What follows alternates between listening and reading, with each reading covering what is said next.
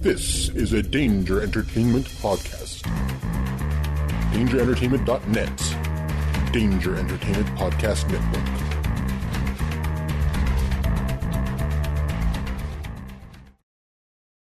Hey guys, this is Venice, and I've got a message from a friend of mine about my favorite podcast. It's your boy, Flavor Flav, and full effect. Check this out, everybody. I want y'all to go check out TJ. What's good, everybody? TJ Johnson here from Voice from the Underground. I am the most handsome. Big Hass. And I'm smoking my cigar, of course. You know what I'm saying? The Dutch. You pick me up in an Uber and a PT Cruiser, I'm calling Lyft.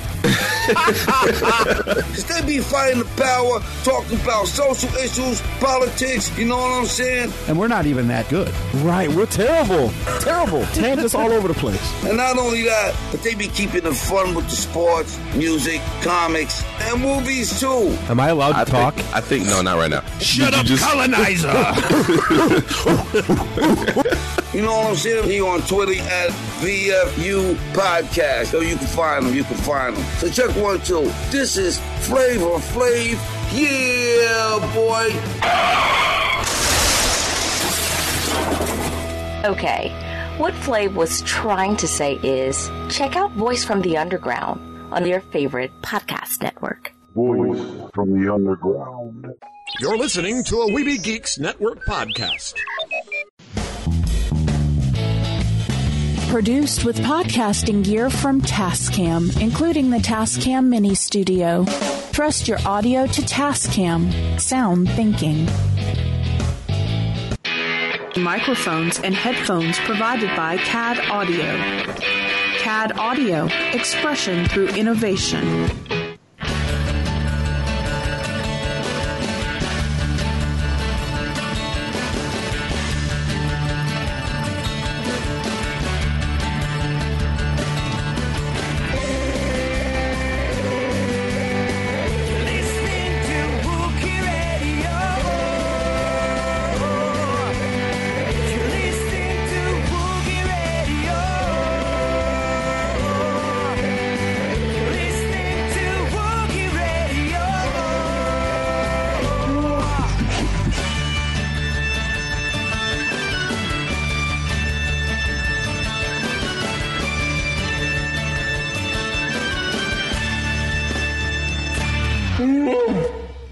And welcome to another episode, not an issue, that's another podcast, of Wookiee Radio.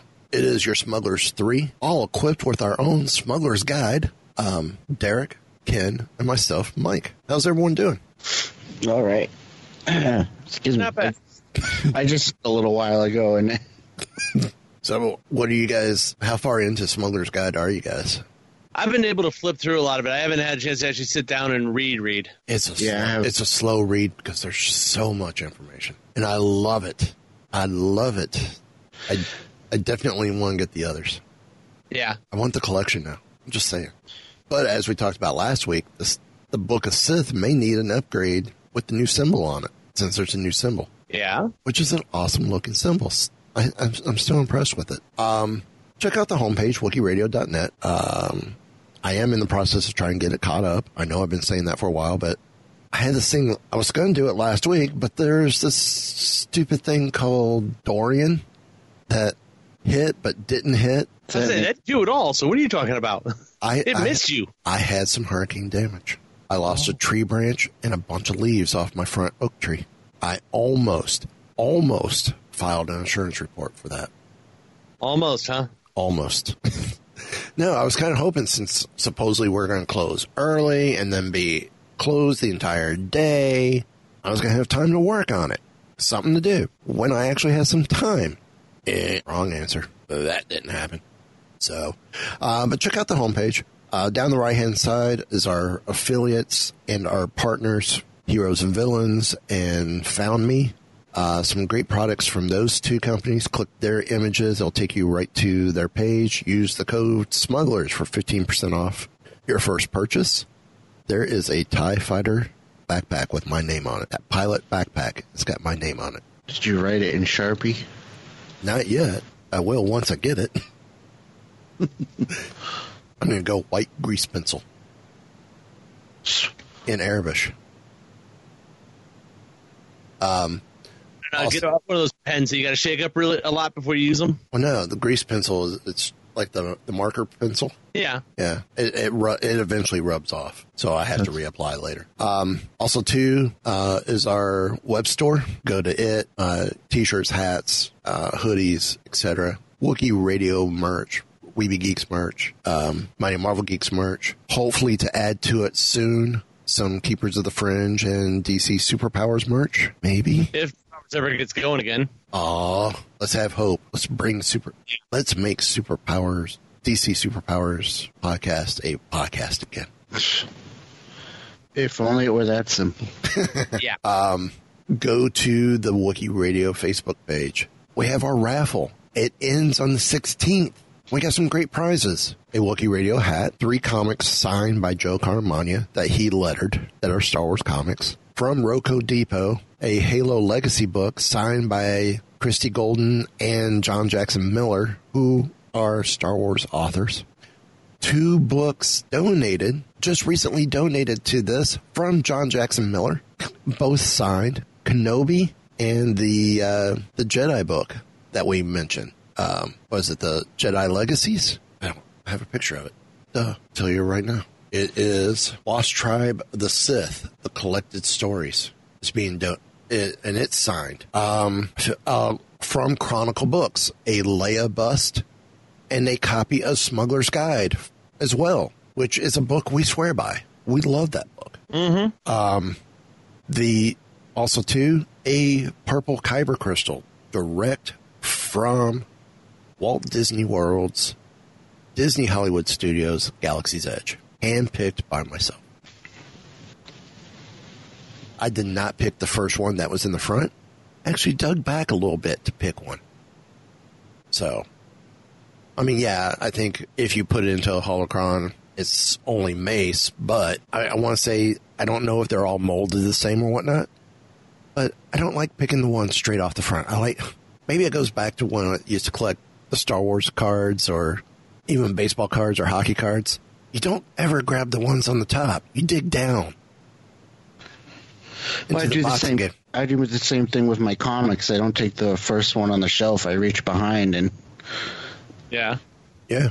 I just send my pull list in, so I never actually pull them off the shelf. Yeah, mine are off the pull list as well. But if I get one off the shelf...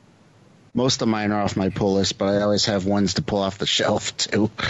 But I'm the same way. If there's one on the shelf, I never get the first one. Right. So... People put their grubby hands all over it. Well, that's the one people tend to pick up and flip through and read, too. So... Yep. So, yeah. Trying to think if I'm missing anything. If not, a list of all the prizes are on the raffle. Enter now, please.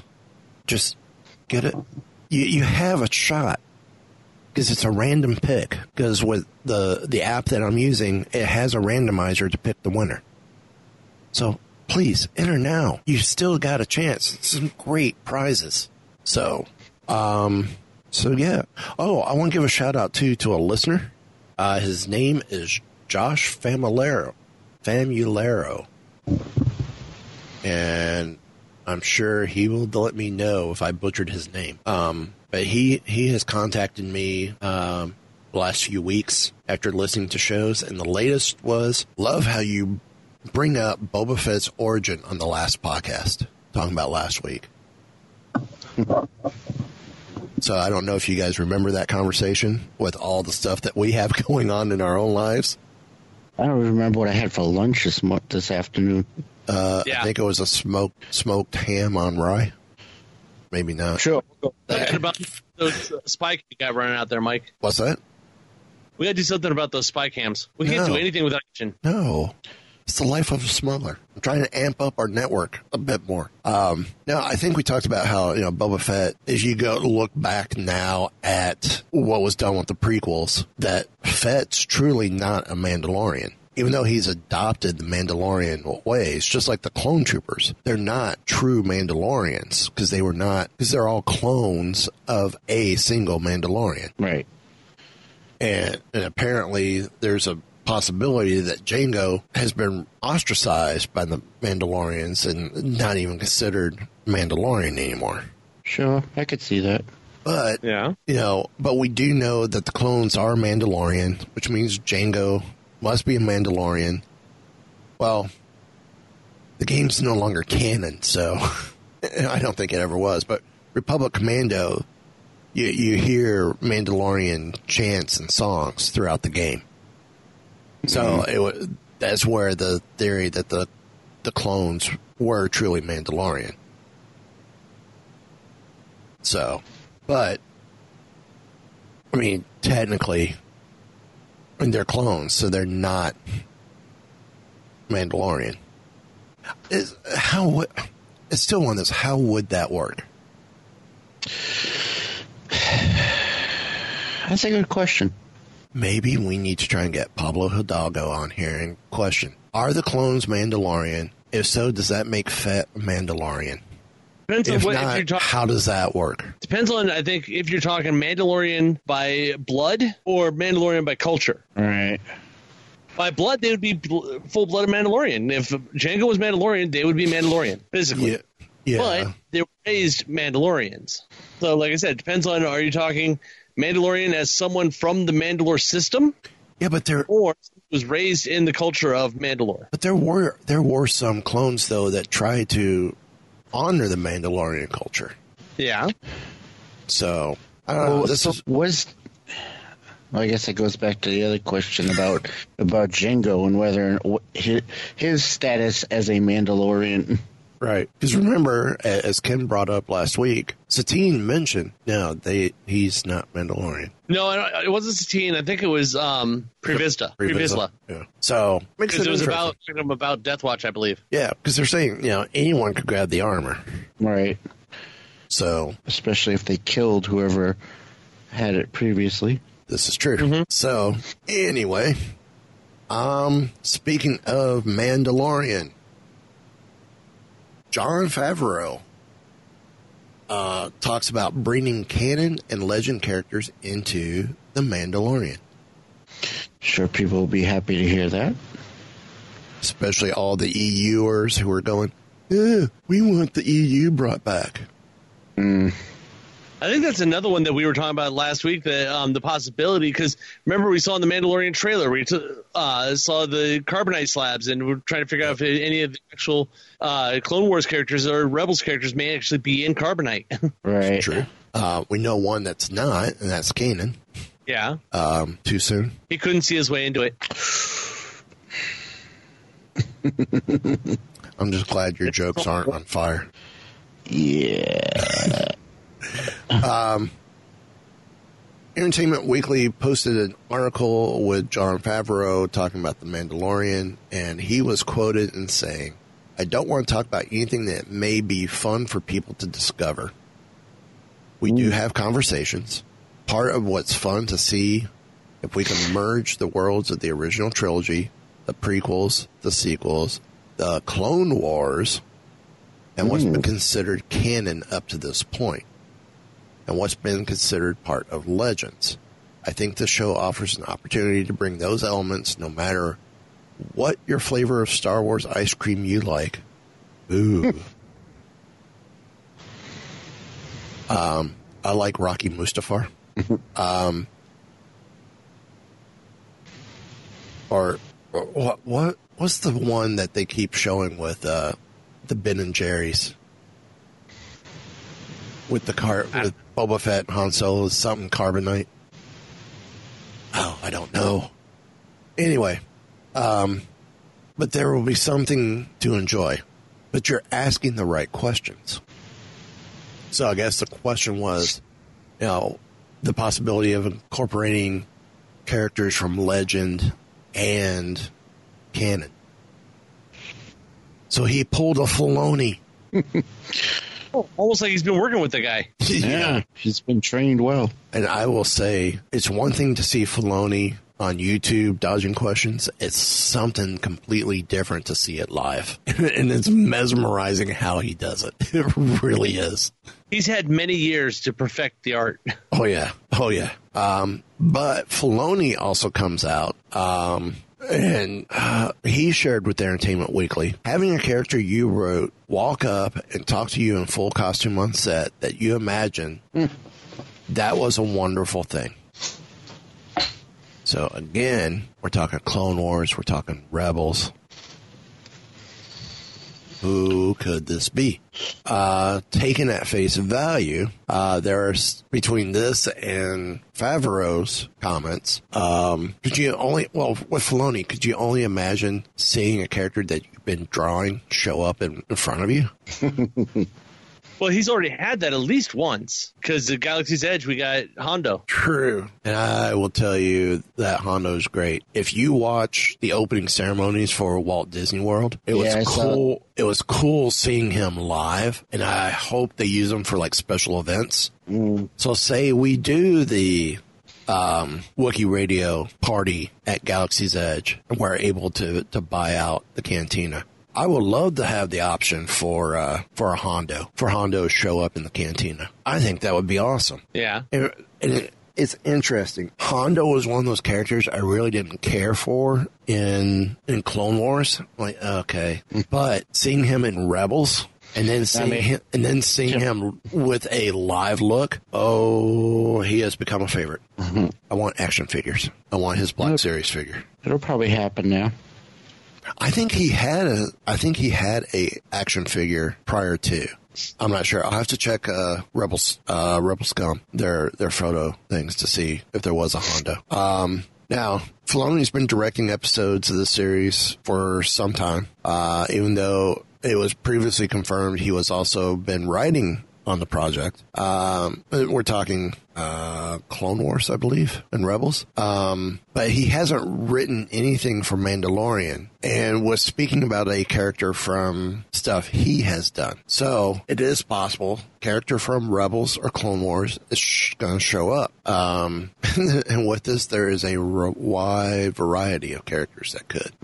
Oh, yeah. I mean, what about the other bounty hunters? Who's the one that had the trash can lid? Not Cad Bane. It's Cad. No, it is Cad Bane. Cad Bane was the big one.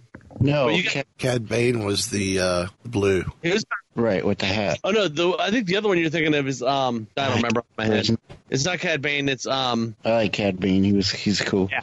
Well, he's the one that's really really recognizable.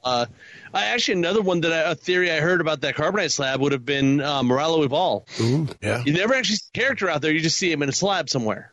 Right. Of course, they don't help me with this list. List of Clone Wars cast members. Bounty hunters, crime lords. There was Cad Bane. Imbo. Yes, that was the one. I would love to see Imbo show up. Yeah. Really would. I don't think it'd be Aura Singh because we see her in the prequels, and she's made appearances in the parks. So, trying to think who else on this from Clone Wars. Looking at bounty hunters, crime lords, etc. Latch Razi, maybe, or maybe Chams Syndulla. Possibly. I was thinking, what's the Hutt that was Capote. Zero the Hutt. Zero, yeah. Was that Jabba's uncle? Yeah. Imagine seeing live action. Ooh, yeah. Well, what about Bo-Katan? Yeah. That's a possibility. Did Katie Sackhoff actually there live? Well, I thought she lived at the end of during Rebels. I believe so. Because she becomes the head of the Mandalorians. I'm saying her to actually play the character physically on screen. Yeah, and have Katie Sackhoff do it. Yeah. That would be great. What about Olmec, the politician? That's a possibility, too. Because he's the one who sent two Mandalorians to go rescue him from Sidious.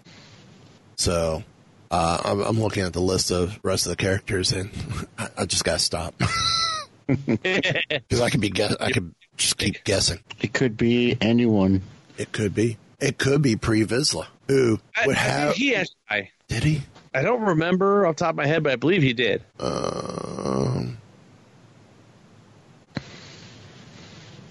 Oh, come on. Where are you? Don't tell me you don't have unless it's under Vizsla. But I would like to see some original series characters to come back. I don't think they said. I don't remember if he dies or not. Let's go to Wikipedia and check. I agree with you. I would love to see some original characters as well. I'm just happy to see some of the original trilogy aliens, at least in the trailers and stuff. Yes. We keep saying, that's something that's been missing from the sequel trilogy so far. Right. Yeah. There's nobody tells us this is Star Wars other than the main cast. He does die during Death Watch. That's what I thought. He was beheaded by Maul. But Bo-Katan would be great. I think that seems to be one of the most favored options. If not, Sabine's another option as well. Yeah. So, I don't know. I can't wait. Couple more months. That's the hard part of this. Couple more months. Mm-hmm. So, yes, they're teasing, but they're not helping. Now, The Mandalorian found inspiration from a famous scene in the original Star Wars trilogy. And this one, when I was reading through this earlier, it's like, well, that was kind of obvious. So Filoni, again, telling Entertainment Weekly, I've seen a lot of Star Wars. Well, no duh, Dave. I love you, but man, that's one of those Captain Obvious comments. You've seen stuff we haven't seen. I'm quite sure that we've never seen yet. This is true too. So, and what's most exciting to me is I'm very confident we did some things, and the fans will see things that have never been seen before. To be fair, before The Phantom Menace, I had never seen a racist frogman either. Mm-hmm. And I wish I could go back to a time where I hadn't. He's talking about Boss Nass, isn't he? No. Yeah. Oh, yeah. But The Mandalorian doesn't sound like that. It will fall into the Sarlacc pit of, say, a 50s diner in space. I have a problem with that. No, I don't either. So The Mandalorian's clearest inspiration was the first act of A New Hope, which played like a Western in space. The exotic creatures, the smugglers, the soldiers, the bounty hunters, leading rough lives in an overlooked outlaw territory. Conversely, the show is perhaps furthest from the prequels in the poshness of the Jedi Council meetings on Coruscant. Expect the Mandalorian to travel from system to system in a very boots-on-the-ground tale without any major legacy characters, at least not in the first season. Cool. So basically saying the Cantina, Mos Eisley scene was what's inspired The Mandalorian. That's what I want to hear. With the whole, you will never find a more wretched hive of scum and villainy. So, according to Favreau, he also says, I've always been curious what the other people in the Cantina are up to. We're digging really deep in the toy chest and pulling out action figures that people were always curious about and not quite in the center frame, but have a lot of potential.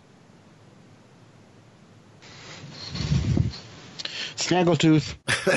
Yeah. How about the one? How about the guy who had the black X-wing pilot outfit that directs Obi-Wan to talk to Chewbacca behind him? Oh yeah. Yeah. Or the guy in the other suit that had the skull face inside the space helmet. Oh yeah. That would be cool too. So, but as it was announced at D23, I almost said Celebration, superfan Ming-Na Wen was hesitant to join The Mandalorian. She admits she was very a bit hesitant on taking the part.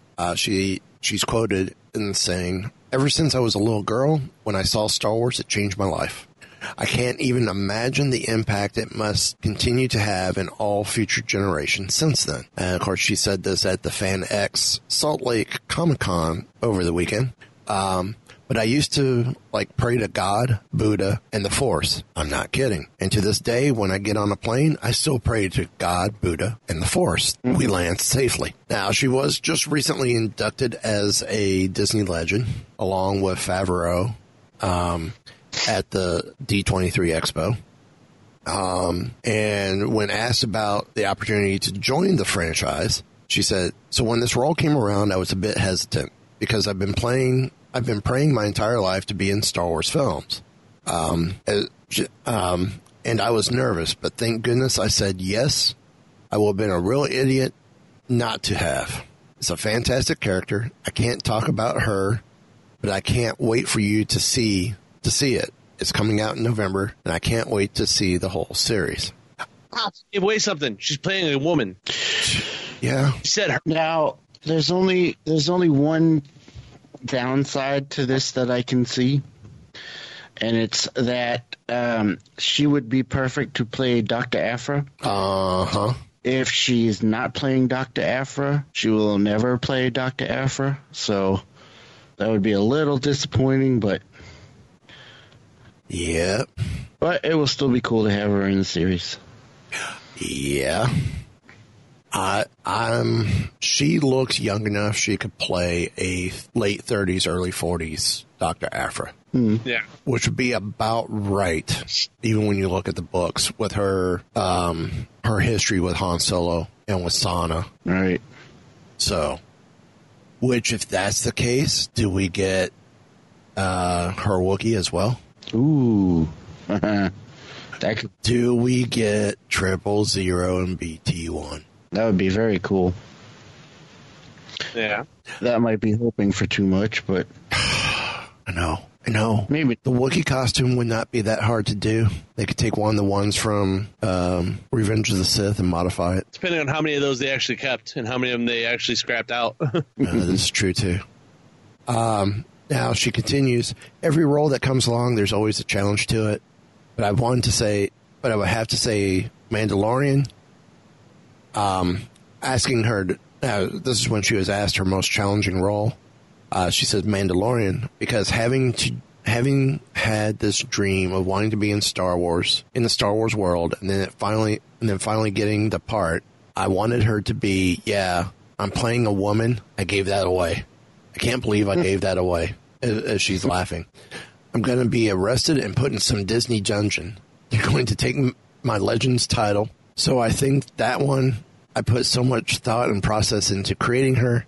Everything's the way her hair would be. So that was really important to me, an important one for me. I hope you guys like her. So that's, let's let the speculation begin.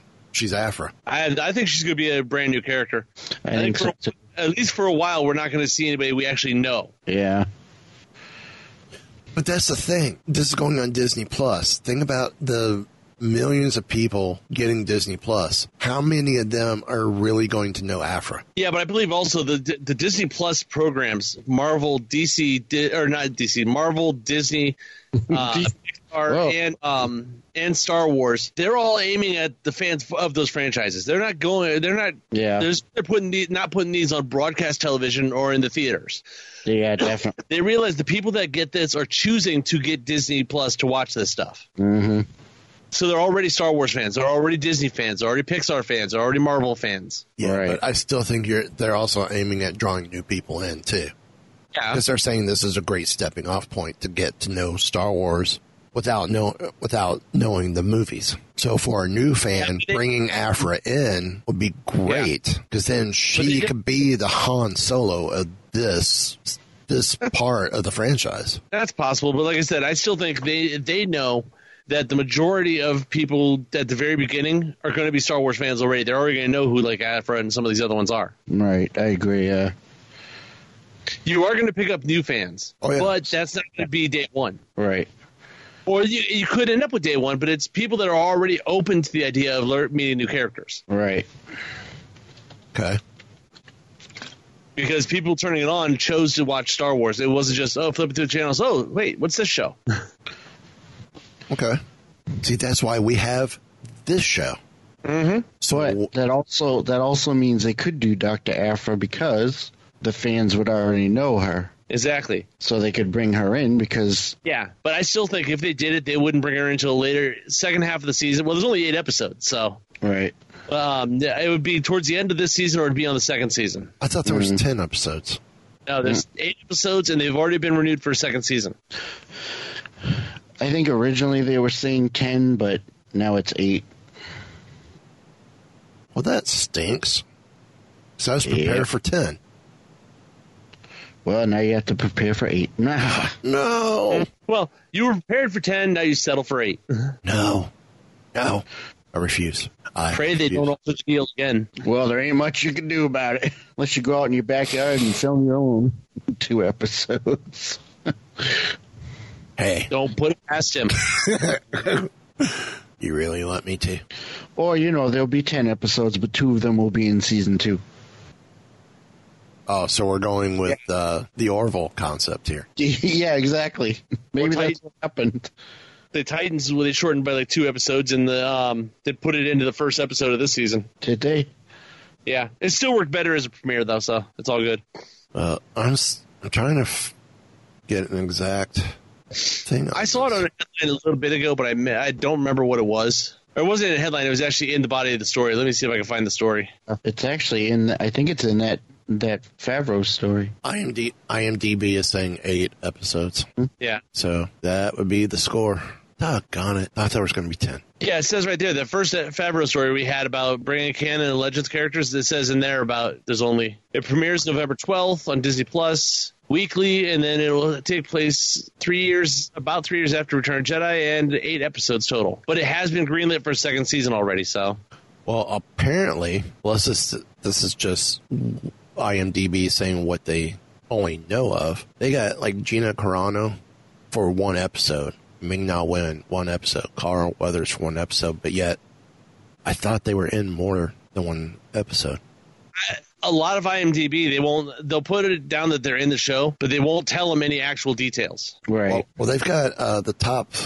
And find it. Top 3: Pedro Pascal 8 episodes, Brandon Wayne 5 episodes, Emily Swallow 3 episodes. So Father 2 episodes, Bernard Bolin, Jamal Antar 2 episodes, Tate Fletcher 2 episodes. That could just be what's only been confirmed so far.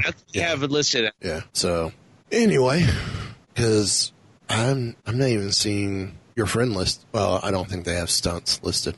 No, not yet. They don't. Yeah. So, yeah, that's Filoni's directing 2 episodes. Oh, I can't wait. Bryce Dallas Howard's directing an episode. Yeah, I saw that. Rick Famuyiwa is doing it too. Cool. Thank you. So yeah. Now, Return of the Jedi. Apparently, there was almost a scene of Obi-Wan and Yoda fighting the Emperor as Force ghosts. I am so glad that did not happen. That's a little crazy. According to Phil Szostak? Sure. He's a creative art manager for Lucasfilm.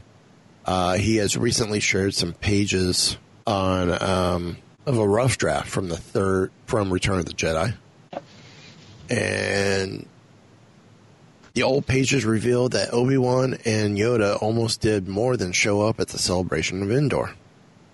According to his Twitter post, Obi-Wan and Yoda returned from the Netherworld to aid Luke Skywalker in his battle with the Emperor.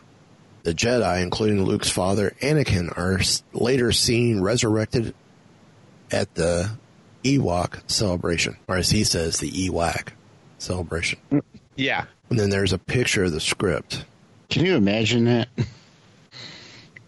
I'd heard rumors of this. This is the first place I've seen it actually you know what I mean? Yeah.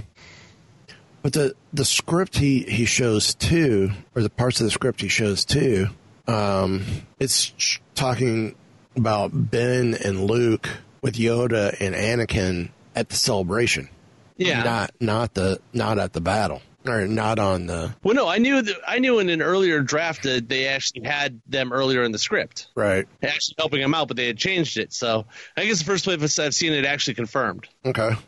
I'm glad this is almost one of those, I kind of want to see Marvel do like Dark Horse did with the original Star Wars concept or the original drafts and do the Star Wars comic. I almost want to see him do that with like maybe the draft or a couple drafts before the final draft of Empire and Return.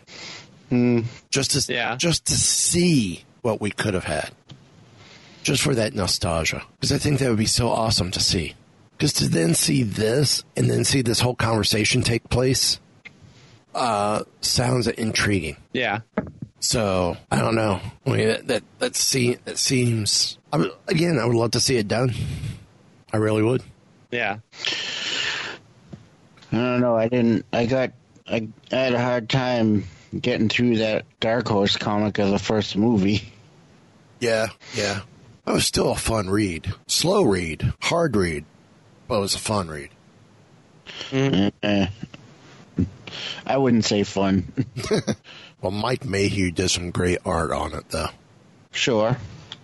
So, I'll tell you what would be hard, and it's not a hard read, it's a hard build. Can we say the Ultimate Collector Series in Lego Imperial Star Destroyer? Oh, yeah. Amazing.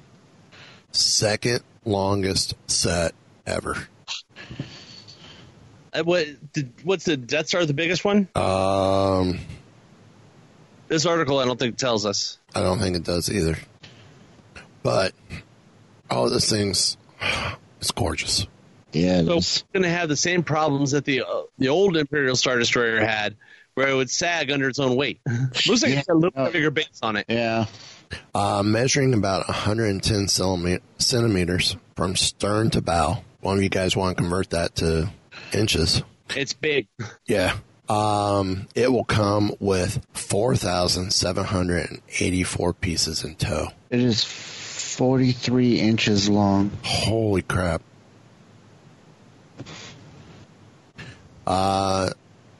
With 4,784 pieces, it makes it the third largest Lego set to date, but the second longest ever.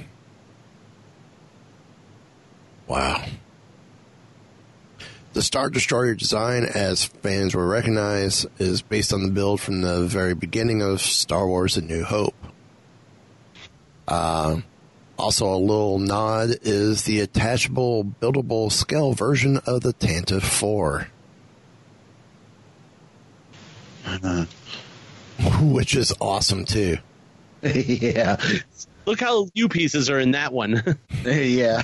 Yeah, that one. It's got 1, 2, 3, 4. I'm just looking at the bottom.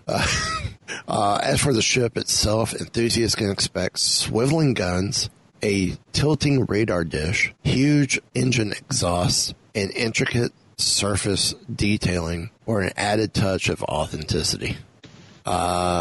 Its retailing price $699.99. That's about what I expected.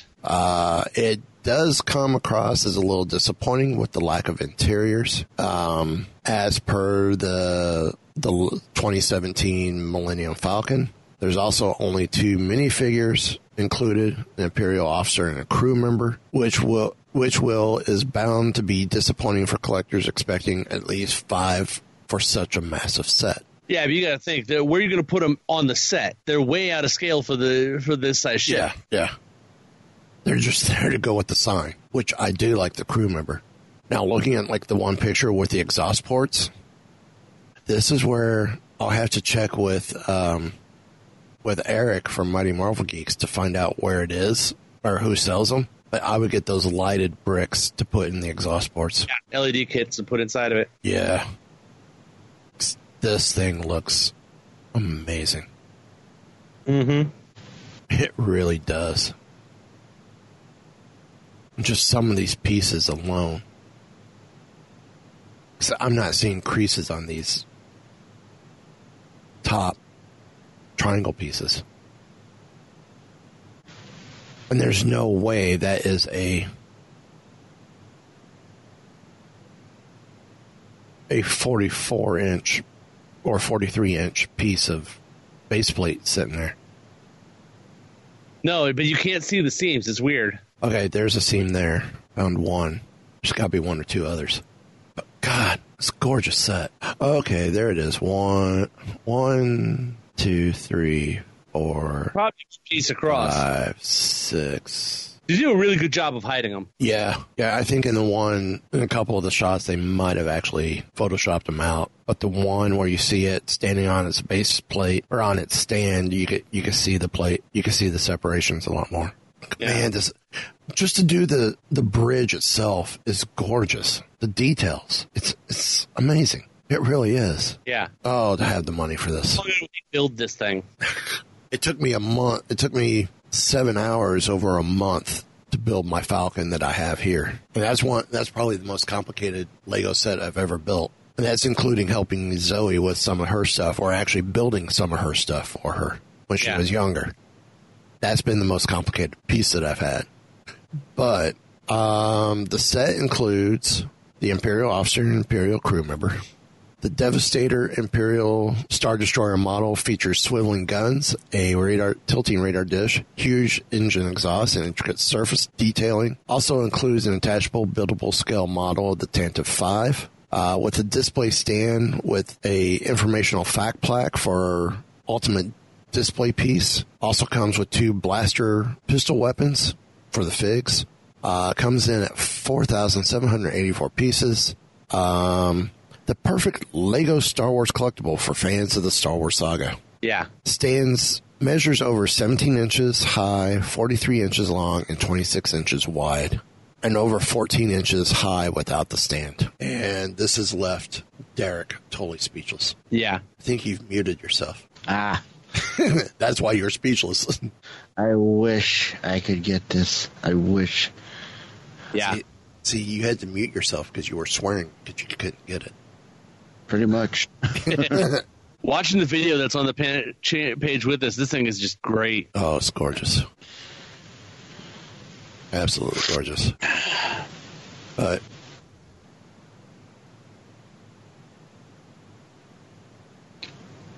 yeah, this is Derek on his side with the mute switch on. Is that about accurate? Sure, and then, add in some, never mind. Expletive deleted. I was going to get dirty, but... Add some cows that fell in the mud. What? Huh, what? They're showing... You said dirty. Oh. They're showing the book that's the guide on how to build this thing. It's like a, it's like a picture book that you'd have sitting on your table, like a coffee table book, is what this thing looks like. It is a college textbook. With no words. Can you buy just the book?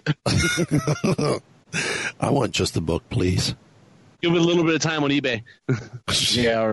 Well, how about this one? Finally, we get to know how much damage Han Solo really did to the Millennium Falcon during the Kessel Run. Apparently, this was a question fans didn't know that they had asked before a video from StarWars.com talked about it. Actually, it was on a recent episode of the Star Wars show with one of its interludes, which chronicles step by step how much damage was caused to the Falcon during the Kessel Run. At the end of the video, if y'all haven't read the story, how much do you think was done? If you read the story, then it takes the fun out of it. A lot. Derek? What are they qualifying it as? A money value or Republic credits? That makes it a lot harder because you don't know what a credit actually equates to. You know what I mean? If you go based on Galaxy's Edge, $1 is 100 credits. Really? Yeah. Or no, $1 is 1 credit because when I bought the Kyber crystals, I was told they were 15 credits each, or there was something else like these are 1.99 credits each. So $1, 1 credit. Okay, that's how we'll look at it. Well, according to the Star Wars show, 87,500 Republic credits. Wow. Yep. And who paid for that? Yeah. Who knows? So yeah, they were saying, Jonathan Kasdan previously shared on a Twitter post, will there ever be a sequel? Because it really seems you guys were setting up one. To be honest, I think the challenge has more to do with the foreign box office than the U.S., according to Kasdan. Personally, I think there are great Star Wars movies to be made. that don't need to cost quite that much. Hopefully that will be the trend in years to come. And maybe, just maybe, that trend will allow us one way or another to tell more stories with Alden, Jonas, Amelia, and Donald. Or maybe it could be a Disney Plus series. That would be good too. Mm-hmm. Now, they're already talking about potentially doing a Mall series, which could give us more of his crime syndicate. Right. Which could give us more Amelia Clark. Now, given how tumultuous and epic the sequence was, the 87.5 isn't too much of a massive surprise. But even then, it's interesting to see an official estimation of exactly how currency affects the Star Wars universe. So, figure what? A good chunk of that is launching off the escape pod? Yeah, probably. Or the secondary ship that's attached to it. So now, as we're slowly heading towards the Jedi Archives, the world of the Jedi Archives, this is a book I'm actually interested in. It's the official Galaxy's Edge cookbook. Yeah, it's really cool. Of course, when was the story? August 6th. And this is from the Nerdist. And they talk about, if you haven't made it out to Disneyland to see Black Spire Outpost. Well, hello. Oh, August 6th. Okay, so ours wasn't open yet. But now let's add to that. If you haven't been to Black Spire Outpost on either coast, well, technically you haven't been to the one in Anaheim, so I know. But the menus are pretty much the same. There isn't a Galaxy's Edge cookbook coming. Star Wars Galaxy's Edge, the official Black Spire Outpost cookbook. And it's going to have complete with in-character cooking notes from Strono Cookie Tuggs, the former head chef at Maz Kanata's castle. The cookbook comes to us from Chelsea Monroe Castle and Mark Sumerak, who teamed up to combine with the galaxy-accurate cuisine and commentary from one of the foremost food experts in the New Republic. In short, you're not going to find another book packed with more Star Wars flavor than this one. Here is one of the recipes. They have a preview on this page of one of the recipes, or one of the pages. And they talk about the Gurek gravy, which the ingredients are, oh, this sounds good. 1/2 cup fresh parsley leaves, 1 tablespoon fresh green herbs such as thyme, savory, and marjoram, pinch of salt, 2 tablespoons of apple cider vinegar, 1/2 cup of olive oil, and 1/4 cup of chicken stock. This sounds pretty good. And then there's emul sauce.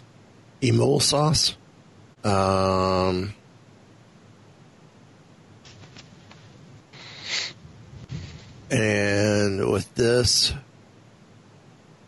it's used for apparently Kobe eggs, which is another thing later that's in the book later.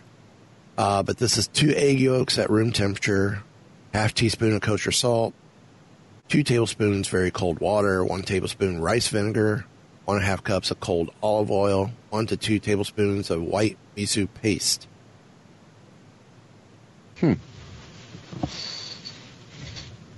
Interesting. This sounds cool to me. This is something I would be into. Yeah, that is cool. Because I want the Wookiee Cookie Cookbook. Some of the early ones. Now, Monroe Castle has been attached to the World of Warcraft and Game of Thrones cookbooks, and recently released an Elder Scrolls cookbook. Her attention to accuracy in turning in-universe recipes to real-world food is unmatched. We can't wait to see what she has in store with the Galaxy's Edge book. Joining her is Sumerak, writing in character as Cookie Tuggs, who has had quite the adventure since the destruction of Maz's castle by the First Order. He's now the owner of a food freighter, Tuggs Grib, offering his fine fare to travelers, residents from other planets. Cookie is also a huge fan of the legendary chef Gormada, who you may remember from Star Wars The Holiday Special. So that's kind of cool.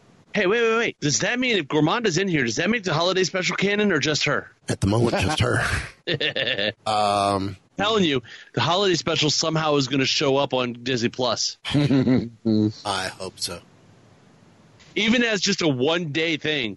They don't tell anybody, it just shows up and then the next day it's gone. So everybody thinks that everybody else was like lying to them or something. Shows up every year on Life Day. I don't know. Do you think Disney has the rights to it? Oh yeah, that'll be with Star Wars. I don't know, because that was a CBS project. Yeah.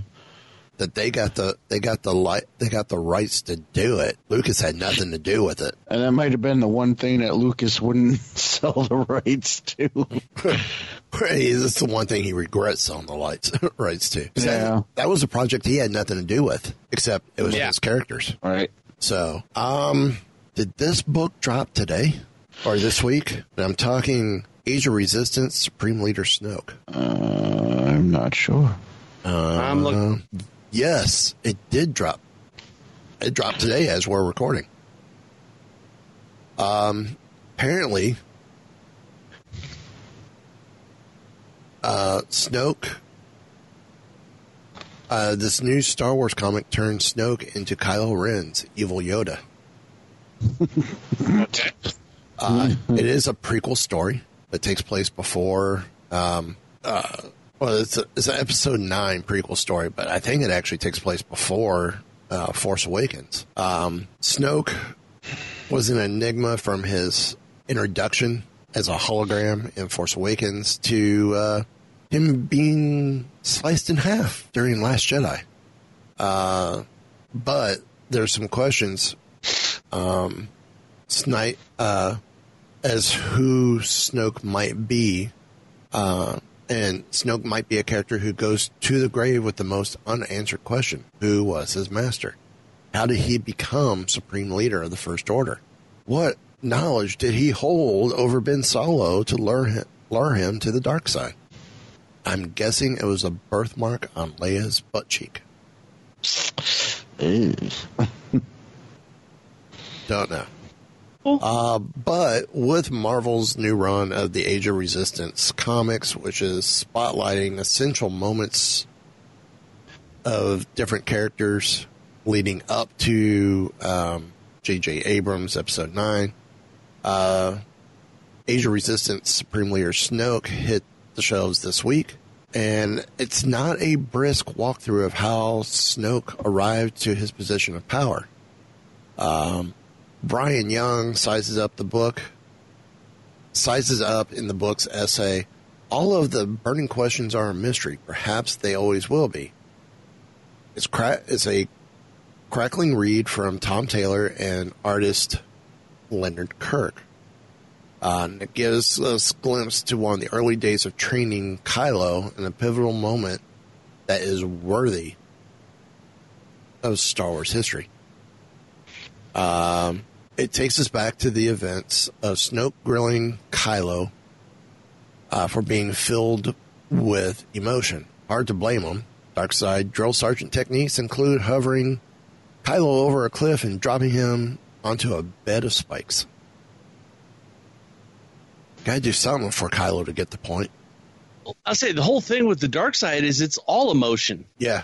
So would you want him to be full of emotion? Because even positive emotions, they can flip and turn them and use the negative side of it. Right. Now, Snoke fans the fire of Kylo's fear. He wants him to be confused, lash out. He wants to bring rage so he can mold it into an attack. It's everything Jedi are told not to do. Anger, fear, aggression. The dark side are they, Yoda said in Return of the Jedi. Once you start down the dark path, it will dominate your destiny. And Snoke's hoping this is the case. Now, Kylo keeps clinging to his mask, which Snoke sees as an ultimate weakness. Vader was the past, First Order is the future. Likely knowing Anakin was eventually turned back to the light, the agile version of Snoke hopes to kick Kylo's fanboy habit.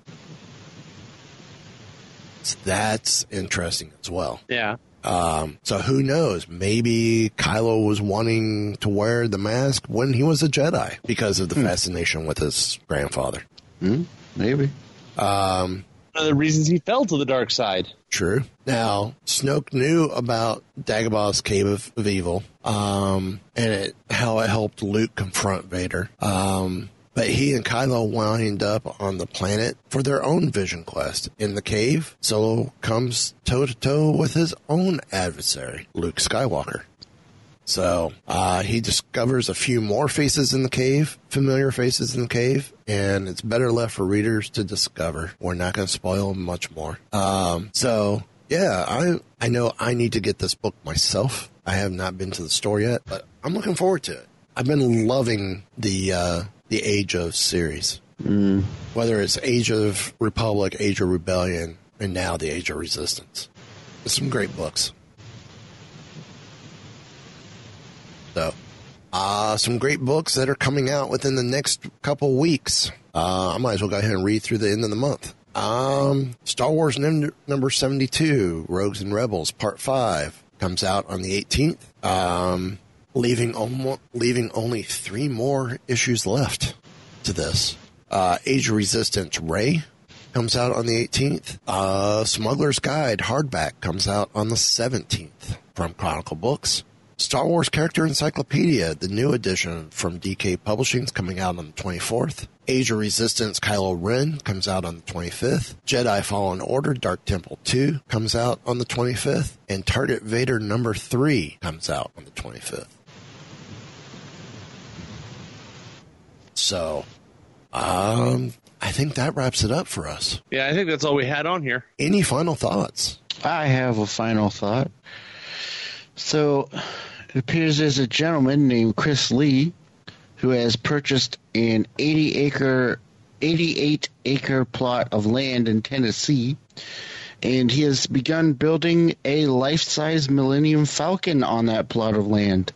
It already exists, California and here. And there's someone else right outside of Nashville doing the same thing. Yeah, that's probably this guy. What he just said. In Tennessee. Okay, so that means it's another. Well, no, the guy outside Nashville was doing this a couple years ago. That could still be this guy. He just hasn't got that far. Yeah.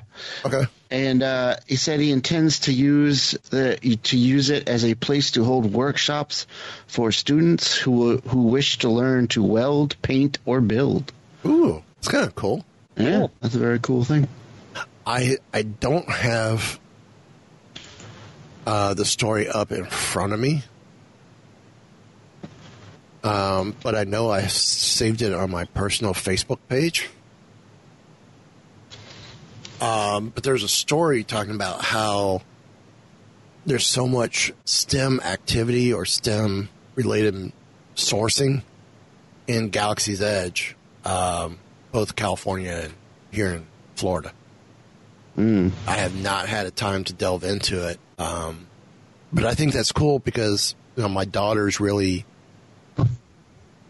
loves STEM type stuff, especially since she wants to either be a science teacher or her other goal is to be a mission control specialist for NASA. Cool. So yeah, I thought that was a cool thing. I just got to read the story so I know how to, when we go back after the first couple times, steer her more towards the STEM stuff with Galaxy's Edge. And I'm curious myself. Because there is a lot of STEM influence in the films, just like there is with Star Trek as well, or any other sci-fi. Right. So, any other final thoughts? I didn't have anything at the moment.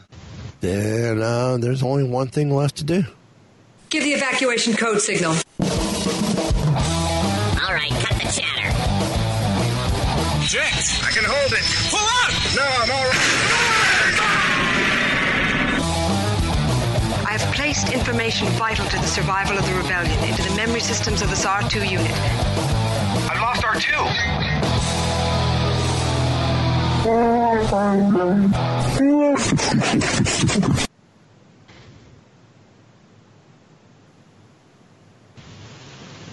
Master Luke, sir, it's so good to see you fully functional again.